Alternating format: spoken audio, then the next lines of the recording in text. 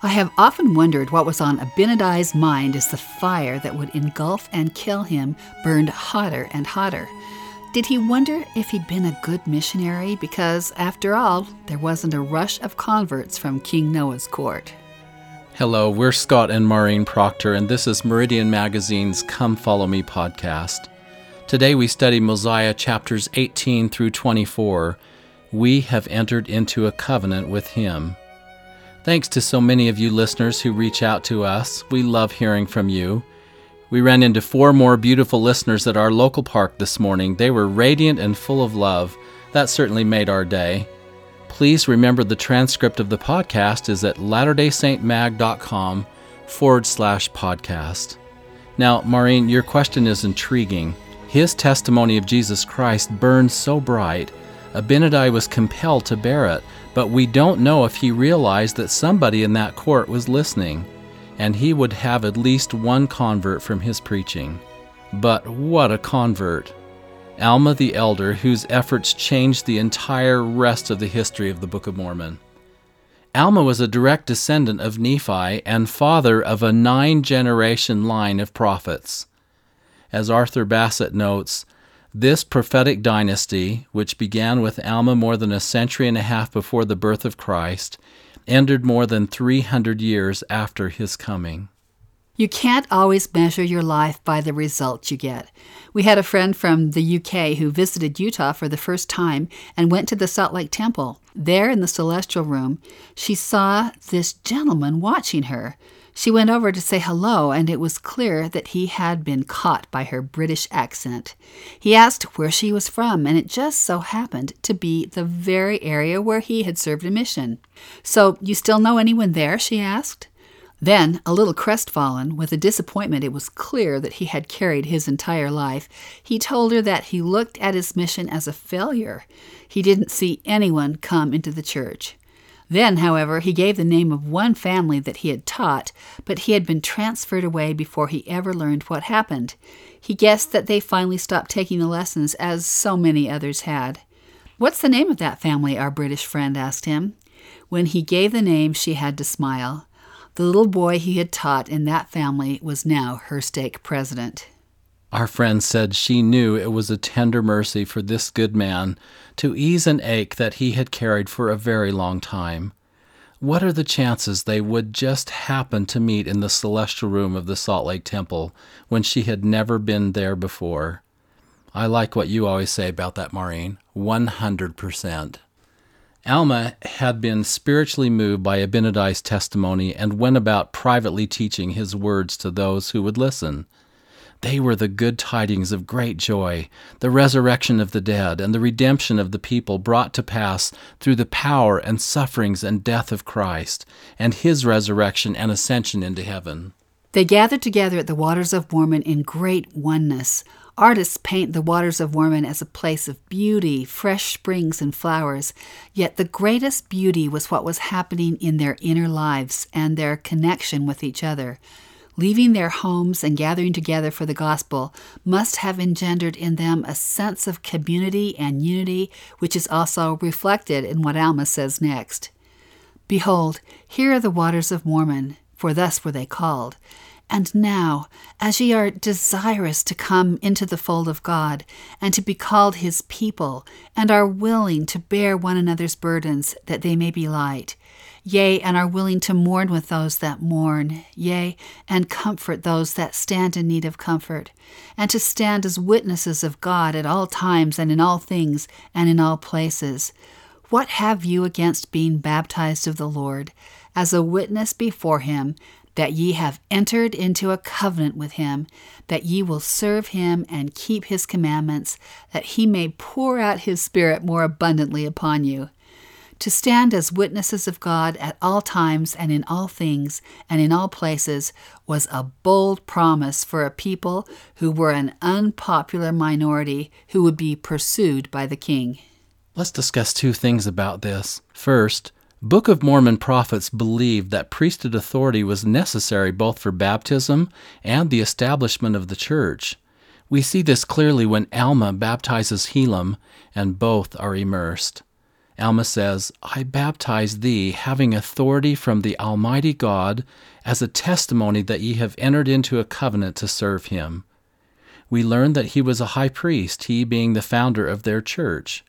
We also learn that King Limhi and his people had to wait for their baptism because there was none in the land that had authority from God. Where did Alma get the priesthood? This answer isn't given to us directly, and we are reminded that the Book of Mormon is an abridgment by Mormon taken from the Nephite records. This is what Joseph Fielding Smith says about it. In the case of Alma and his priesthood, we are left to surmise that he legally and divinely received it before the days of King Noah. We read that Zeniff, the father of Noah, was a righteous man. Alma evidently received the priesthood in the days of Zeniff, and at no time did he fully accept the teachings, nor with full purpose follow the counsels and procedure of Noah and his wicked priests. Just at what time Alma received the priesthood is not clearly stated, but we may presume that it occurred before Noah came to the throne. Moreover, we must also conclude that Alma at no time truly entered into the wickedness of this wicked king. Of course, the other possibility is that he could have secretly met with Abinadi in prison by night before Abinadi's martyrdom and received the priesthood by the laying on of hands through the bars. So, Alma declares that their baptism would be a witness before the Lord that ye have entered into a covenant with him. Later, when King Limhi and his people want to be baptized, they also understood the meaning of it in covenantal language, that baptism was a witness and a testimony that they were willing to serve God with all their hearts. Hearing what their baptismal covenant means gives us new understanding of our own. We've mentioned that the people promised to come into the fold of God, be called his people, bear one another's burdens, mourn with those who mourn, comfort those who need comfort, stand as a witness of God at all times and in all places, and keep his commandments. God in turn promises to redeem them, number them with those of the first resurrection, give eternal life, and pour out his Spirit abundantly upon them. Remember that a covenant is a two-way promise where God sets the terms. What is eye-opening is that it is because the Spirit is poured out abundantly upon you that you can keep your end of the covenant and live in such unity with each other. Then, with the Spirit, of course, you naturally would mourn with those who mourn and comfort those who need comfort. And of course, you would stand as a witness because when the Spirit is upon you, your need to bear testimony is, as Wilford Woodruff said, like a fire shut up in your bones. The Spirit cascades light and love and knowledge and empathy upon you, certainly more than you could ever manufacture yourself. The unity and love that flows from this baptismal covenant reminds me of June 27, 2002, Scott, when you and I were at the Nauvoo Temple dedication. This was a temple that the early Latter-day Saints had built out of sacrifice, and as it was going up, they were building their wagons to leave, forced out by the threats of the mobs. What an ironic situation. As their wagons rolled out of Nauvoo, they crossed the river and came to a hill where they had their last glimpse of their stunning white temple on the hill. It left them in tears. Their journals attest to that. So the sense of joy at having this temple rebuilt and ready for dedication was in the air that morning as we walked the streets of Nauvoo before the dedication. It was really like the air itself was sweet, that everything had a quality of light about it that wasn't of this world. Everyone felt it. You could see it from the light and joy in their countenance. This kinship we felt for each other as Latter-day Saints meant no one was a stranger. We loved everyone we saw with a portion of God's love for them. It was intense, and we had the sense that we never wanted this experience to end. If we could have held on to that feeling and that love for a lifetime, we would have. That's how the Spirit makes these baptismal covenants possible. We live in unity one with another as all of our hearts are centered on the Savior and making his commandments real and powerful to us. That's why we were united in pure joy that day when the much-beloved Nauvoo Temple was dedicated. The Lord seeks oneness for his people. Zion is the place of one heart and one mind. Why does that matter so much? Because that unity where we feel compassion for each other makes us happy, and division makes us miserable. Yes, we'll never forget that day. What a contrast that is to our angry, divisive time. President Gordon B. Hinckley spoke of an experience he had reading the morning paper and listening to television when he was in Washington, D.C. for a week. The amount of venom that spewed from the mouths and pens of the commentators was unbelievable, he said. They were aflame with indignation. In all that week of morning watching and reading, I never heard nor read among the commentators and editorialists a single paragraph of positive thought. The speakers were brilliant. They were men of incisive language, scintillating in expression. The columnists were masters of the written word. With studied art, they poured out the sour vinegar of invective and anger, judging as if all wisdom belonged to them. At the conclusion of the week, he said, I too made a negative observation. Said I, surely this is the age and place of the gifted pickle sucker. He said that in 1974, before social media and 24-hour news cycles. I wonder how he would describe our time. What's hard about this angry world we live in is that it divides us, and this way of regarding one another can become a norm. We can all become pickle suckers in our speech and outlook and not know when the habit stole upon us. And being a pickle sucker, we can think that we are a pretty big deal. Ha ha. We can come to think that the smart and cool people among us blast off at others, and that it is our right to do so too. We've made covenants instead to comfort those in need of comfort, not be their critics. Let us not take on the spirit of our time and divide from one another, pit ourselves against each other, seek to outdo one another, yell louder than each other. If we want to have the Spirit, we have to drop every form of contention and division. The Lord said, "If ye are not one, ye are not mine." And Brigham Young said it this way, "If we are not one, we are not, in the true sense of the word, the disciples of the Lord." He continued, "A perfect oneness will save a people because intelligent beings cannot become perfectly one only by acting upon principles that pertain to eternal life. Wicked men may be partially united in evil, but in the very nature of things, such a union is of short duration.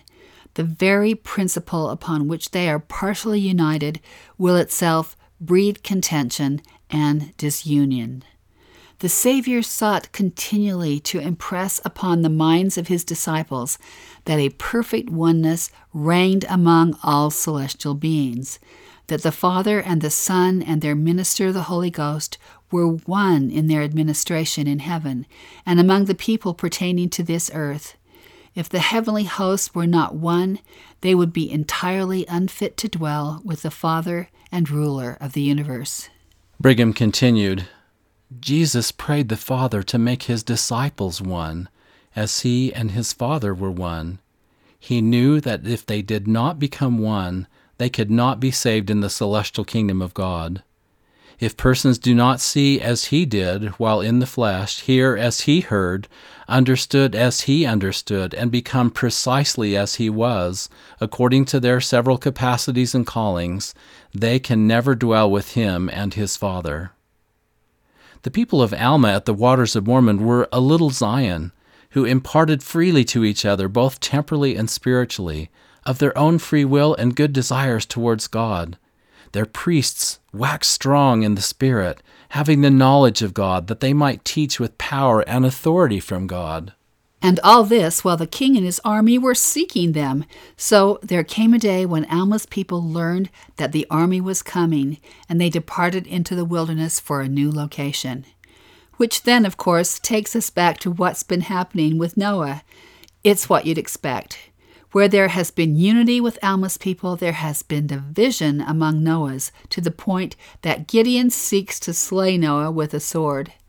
Like a scene from the movies, he chases him up to a tower where it seems the deed is about to be done, when from that vantage they see the ultimate threat, that a Lamanite army has entered the borders of their land. Noah cries out, "Spare me, for the Lamanites are upon us, and they will destroy us. Yea, they will destroy my people." I love the sardonic comment inserted here. And now the king was not so much concerned about his people as he was about his own life. Nevertheless, Gideon did spare his life.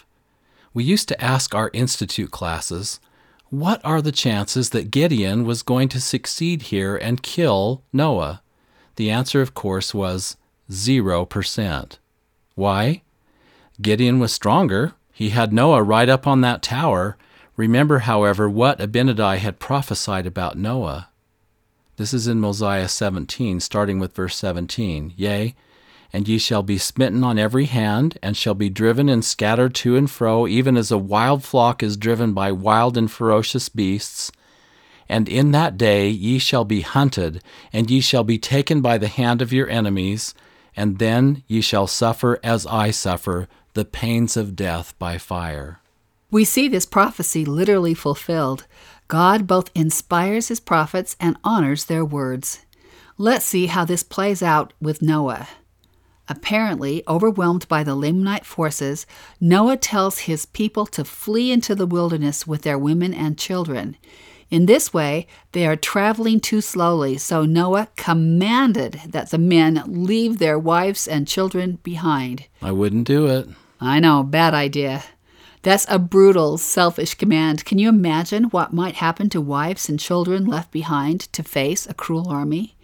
Some of the men left, and some didn't. I'd hate to think what those wives who were left behind might say to their husbands if they ever saw them again. When the Lamanites came upon them, the husbands who stayed with their wives caused them to stand forth and plead for their lives. This still doesn't feel like a really great deal for the women, yet they were convincing. The Lamanites were both charmed and had compassion, sparing their lives but taking them as captives. They were able to keep their land with the tiny stipulation that they both delivered up half of all they possessed and delivered King Noah into their hands. That's all? That's it. Limhi, Noah's son, had no illusions about what kind of man his father was, but he did not want to see him destroyed. Gideon, of course, is of a different mind and sent his men back into the wilderness to look for the king, his priests, and those cowards who had left their wives behind. But this last group who had abandoned their wives had second thoughts. They wanted to return to their families and perish with them. But Noah wouldn't hear of it. Enraged, they put him to death by fire. He became a crispy critter. They would have also killed the priests, but they fled before them and got away. Remarkably, the men who had abandoned their families returned home and were united with them, rejoicing with their wives and children that they were not slain. These must be astonishingly patient women to allow them back home. The Nephites pledged half their possessions to the Lamanites, and in return, they promised that they wouldn't slay them. Limhi becomes king. It sounds like war between them is about to come to an end. Yes, but we have these pesky, troublemaking priests who are heedless of anybody else but their own lusts. They have lived falsely and selfishly, and they continue to do so. In the wilderness, they discovered the place where the daughters of the Lamanites came together to dance and laid and watched them. Then, when there were but a few of them, the priests crept out of their secret places and stole 24 of the daughters. As expected, the Lamanites were furious and attacked Limhi and his people, believing they were at fault. Their goal was the destruction of the people of Limhi. Though they were outnumbered, the people of Limhi fought like lions, drove the Lamanites back, and the king of the Lamanites, wounded but still living, lay among the dead. He had been left behind by the speedy retreat of the Lamanites. He was brought to Limhi, who asked the most natural questions. "What cause have ye to come up to war against my people? My people have not broken the oath that I made unto you. Why should ye break the oath which ye made unto my people?" The king, of course, responded that he has broken the oath because the people of Limhi had carried away the daughters of the Lamanites, and in my anger I did cause my people to come up to war against thy people. Limhi has not heard of this, but he promised to search among his people, and whosoever had done this would perish. When Gideon got wind of this, he said to Limhi, not to search the people, for do ye not remember the priests of thy father, whom this people sought to destroy?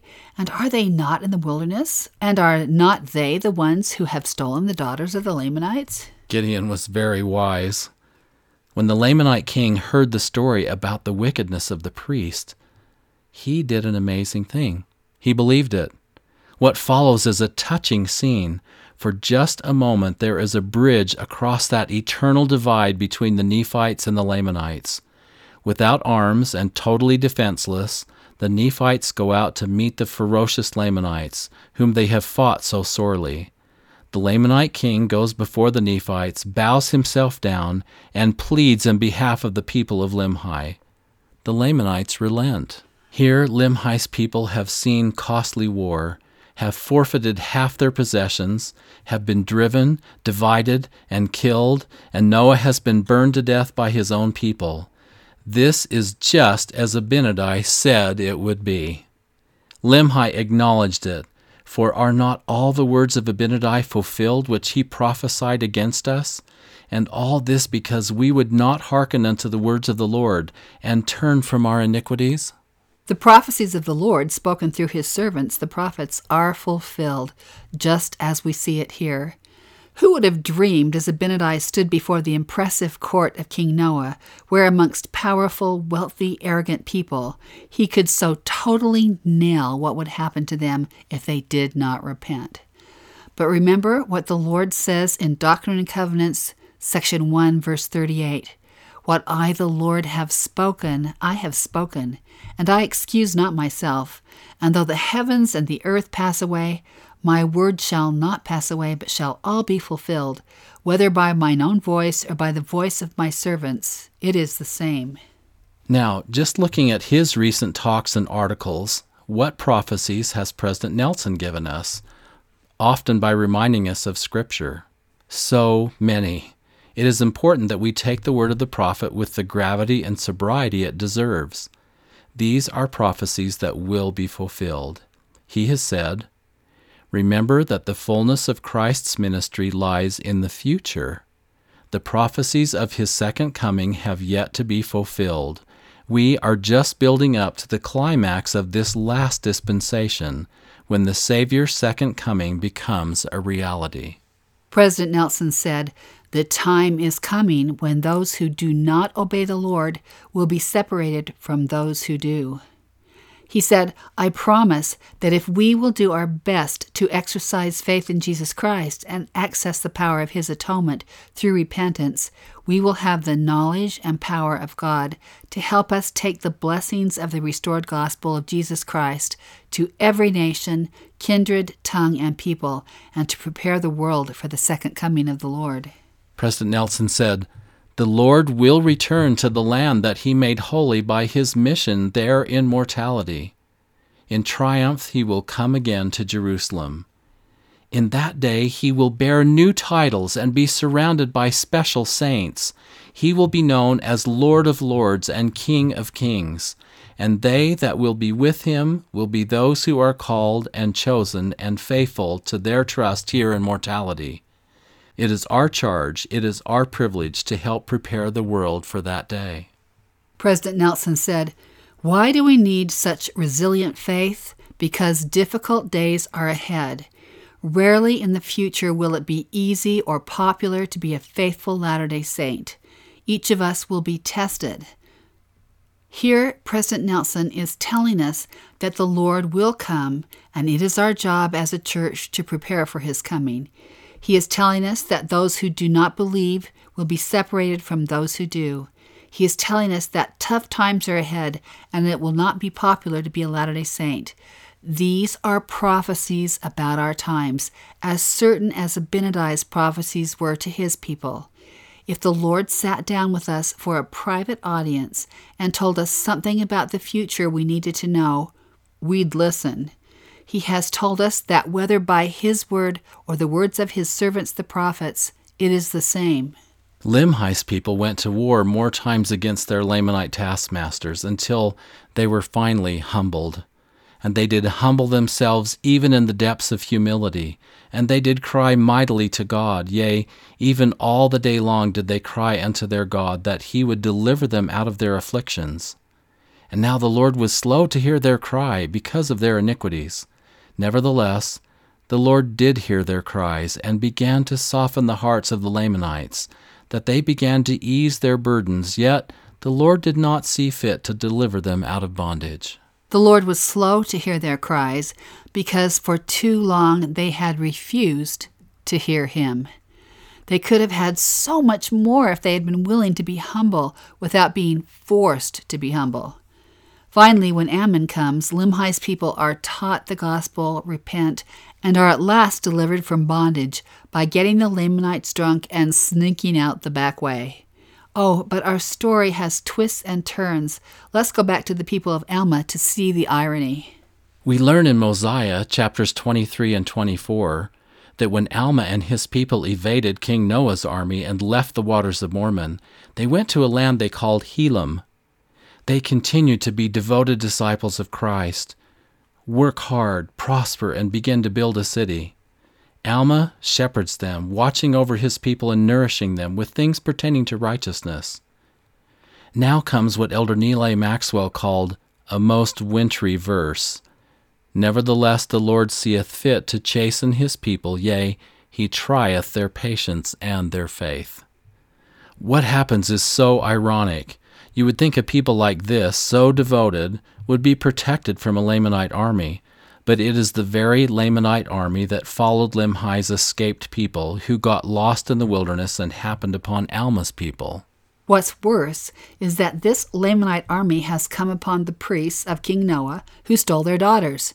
Though these priests were unscrupulous, they must have been charismatic, for they had won the hearts of these Lamanite daughters, who in turn pled with the Lamanites that they would not destroy their husbands.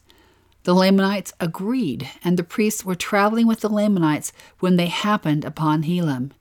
If this were a movie, you'd be shouting, "Oh no, how can this be?"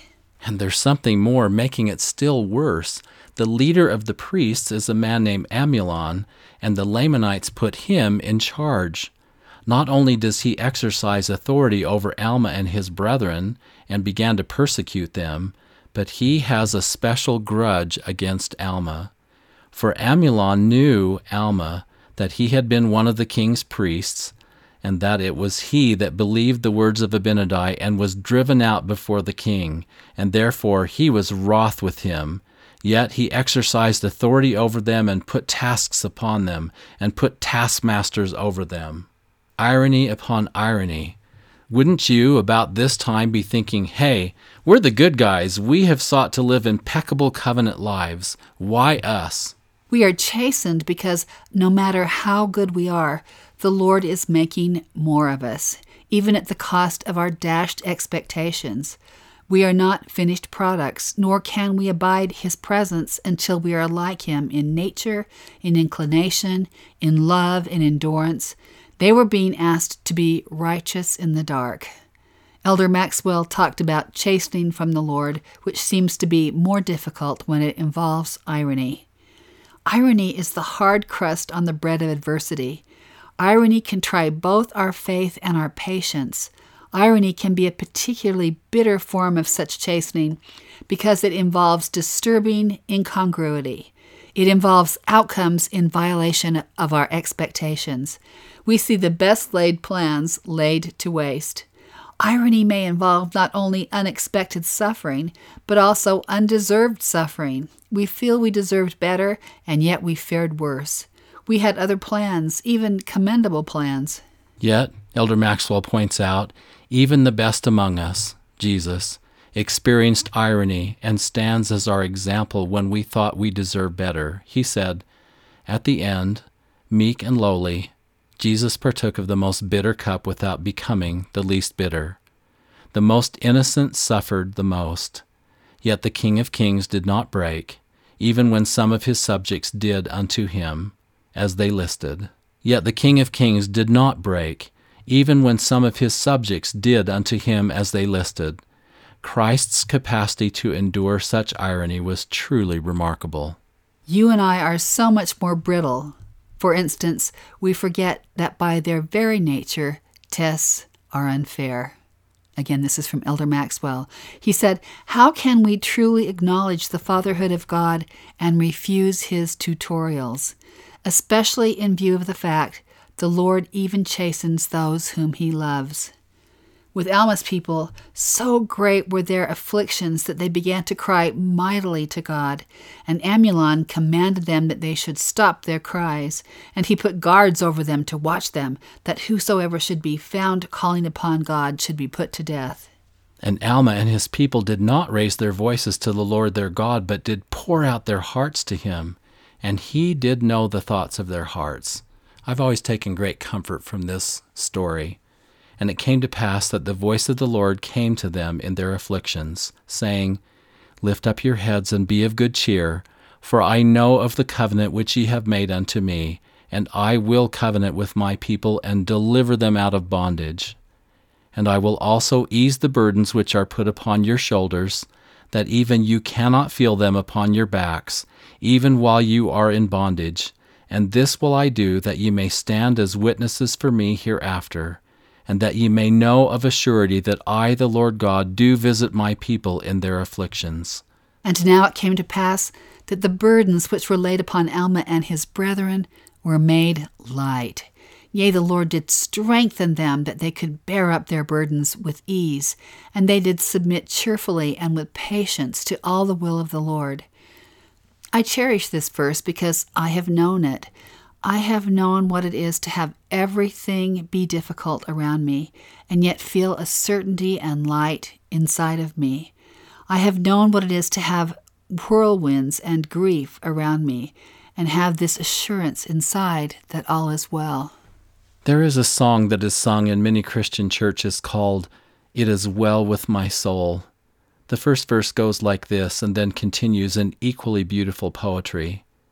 When peace, like a river, attendeth my way, when sorrows like sea billows roll, whatever my lot, thou hast taught me to say, it is well with my soul. It is the story behind the creation of this song that makes it more poignant and explores this contradiction. Sorrows roll, and it is still well with my soul? How can this be? This is an answer I want, an answer we all want who mourn or are burdened. Horatio Spafford, a prosperous lawyer and devout Presbyterian church elder who was active in the abolitionist crusade and other significant reform movements, wrote this song. What he did was to go about doing good, but it did not always look from the surface that good was returned to him. In 1871, Chicago was decimated by roaring flames that leaped 100 feet high and ate through the city, turning 2,000 acres to ash. Horatio lost most of his business and real estate holdings in the fire. A freakish wind whipped the fire into masses of overheated air that began spinning violently upon contact with the cooler air, so that one witness said it drove the flames before it with a force and fierceness which could never be described or imagined. In the end, $200 million worth of property was destroyed, 300 lives were lost, and 100,000 people, 1/3 of the city's population, were left homeless. Horatio, with his business decimated, certainly knew what it was to have his life stained with ash. 2 years later, in 1873, still shaken from their challenges, Horatio sent his wife Anna and their 4 daughters to Europe on a ship, hoping they could renew and rest from their worries. At the last minute, Horatio was detained by business, and the girls went ahead, sailing on the ocean liner, the SS Ville de Havre. This name may not ring in our minds like the Titanic, but what happened was a maritime disaster of enormous proportions. The ship was hit by the British iron sailing ship Lochern, and within 12 minutes on November 2nd, 1871, sunk into the watery depths of the Atlantic, killing 266 passengers, including all of the Spafford daughters, Annie, Maggie, Bessie, and Tanetta. Unconscious and floating on a plank of wood, Anna was picked up by the crew of the Lochern. 9 days later, Anna landed in Cardiff, Wales, and cabled Horatio. Saved alone, What shall I do?" Could there be a more plaintive message? Of course, Horatio immediately left Chicago to sail to Europe to bring his stricken wife home. On the Atlantic crossing, the captain called him into his office to tell him that they were just going over the spot where his 4 daughters had perished. He wrote, "On Thursday last we passed over the spot where she went down, in mid-ocean, the waters 3 miles deep, but I do not think of our dear ones there. They are safe, folded, the dear lambs." And he wrote, "It is well with my soul." Elder Maxwell said, "Jesus has told us to be of good cheer when the stressful circumstances in which we find ourselves are anything but cheerful. For instance, he told the original 12 to be of good cheer when, on the surface, there was nothing to be cheerful about. The indescribable agonies of Gethsemane were imminent. It was the same on another occasion when of a night the resurrected Jesus stood by an imprisoned Paul, instructing Paul to be of good cheer. Once again, the circumstances of the moment included Paul's having been struck publicly on the mouth by order of Ananias. 40 individuals were plotting his death. He faced a trial for sedition. Why, therefore, should he be of good cheer? Because Christ has overcome the world. We can bear up our burdens with ease and submit cheerfully to the difficulties of life when we have His sturdy light inside us. Of this we bear firm testimony from our own experience. That's all for today. We're Scott and Maureen Proctor, and this has been Meridian Magazine's Come Follow Me podcast. Thanks to Paul Cardall for the music and to Michaela Proctor Hutchins, who produces the show. Next week, we will be studying Mosiah chapters 25 to 28. They were called the people of God. Until then, be safe and see you then.